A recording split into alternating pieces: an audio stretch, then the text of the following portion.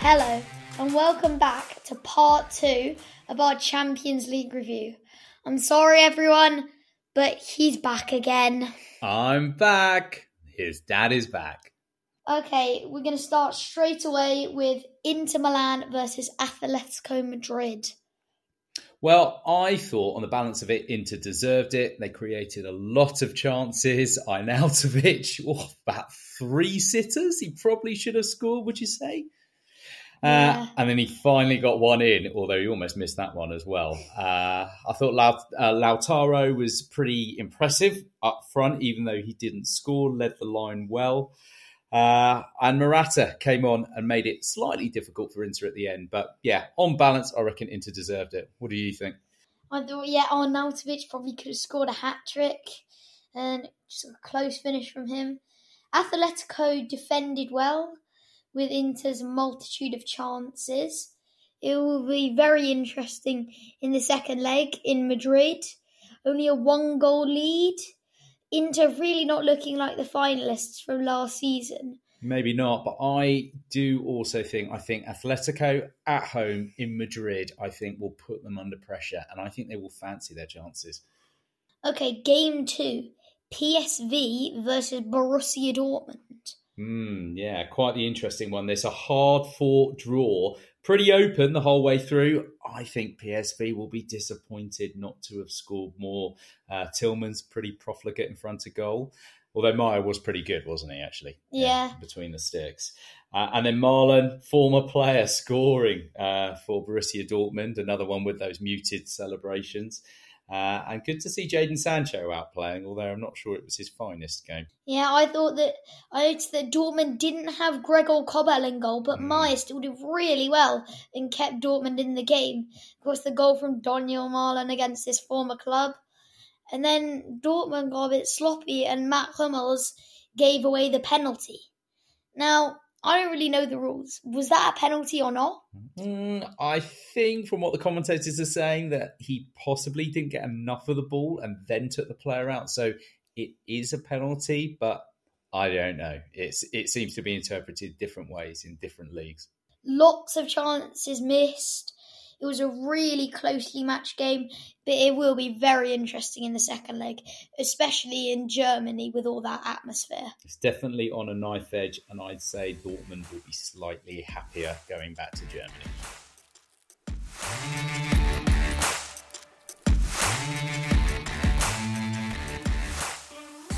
Okay, game 3.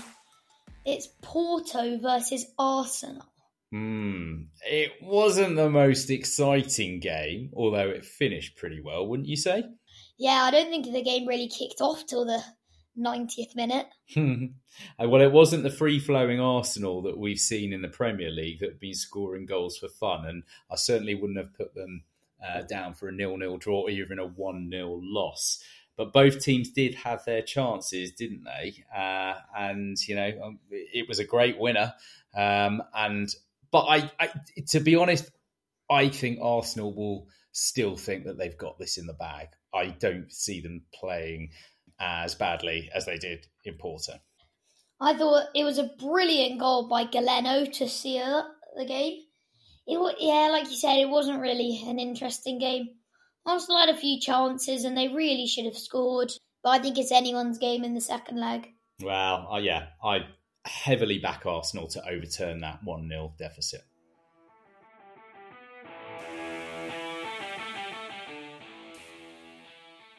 Okay, Napoli versus Barcelona, the last Champions League game of the week. Well, Barca were lively in Napoli. I don't think Napoli actually created too much. Gundogan, very, very lively, and Lewandowski with another smart finish. But I suppose Victor Osimhen, he's the man that they're always talking about as a target for potentially some of the Premier League clubs. He was strong on that turn, finished well. I do wonder how he would do in the Premier League. And actually, would you take Lautaro or would you take him? I think Osimhen's been heavily linked with a Premier League move with Chelsea or Arsenal. I think with Arsenal also interested in Tony, are Chelsea really interested in a quality striker, or are they just there to splash the cash? But I think both of them could potentially do something there. So anyway, well, I think this one could probably go either way. I think Barca will be happier with a home leg still to come. Don't know what you thought. I thought Lewandowski's goal, very well taken, but it wasn't to be the win for Barcelona because of course, Osimhen's great turn and finish. A lot of good chances by Barcelona, had goalkeeper Meret really working, but both teams not looking like champions of Italy and Spain from last season. Of course, the home advantage is with Barcelona, but they will be very annoyed with that draw. Definitely. But still, probably another finely balanced tie. In our last episode, we asked some questions on transfers. Here are the answers. Number 1. Who is the most expensive transfer at 198 million?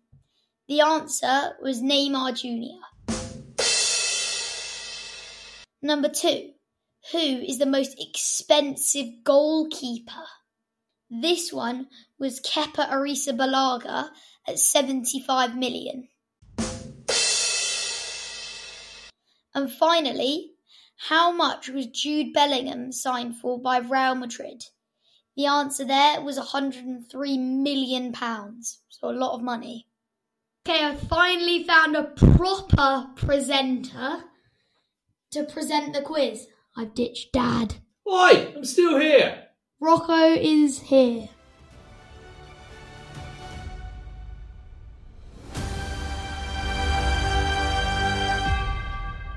First quiz question. Who is the oldest player to play in the Champions League round of 16? Question 2. Who is the youngest player to play in the Champions League round of 16? And finally, which team has appeared in the Champions League round of 16 the most? And we'll reveal the answers on our next podcast. Now all that's left to say is thank you to my guests. You're welcome. And goodbye. Goodbye.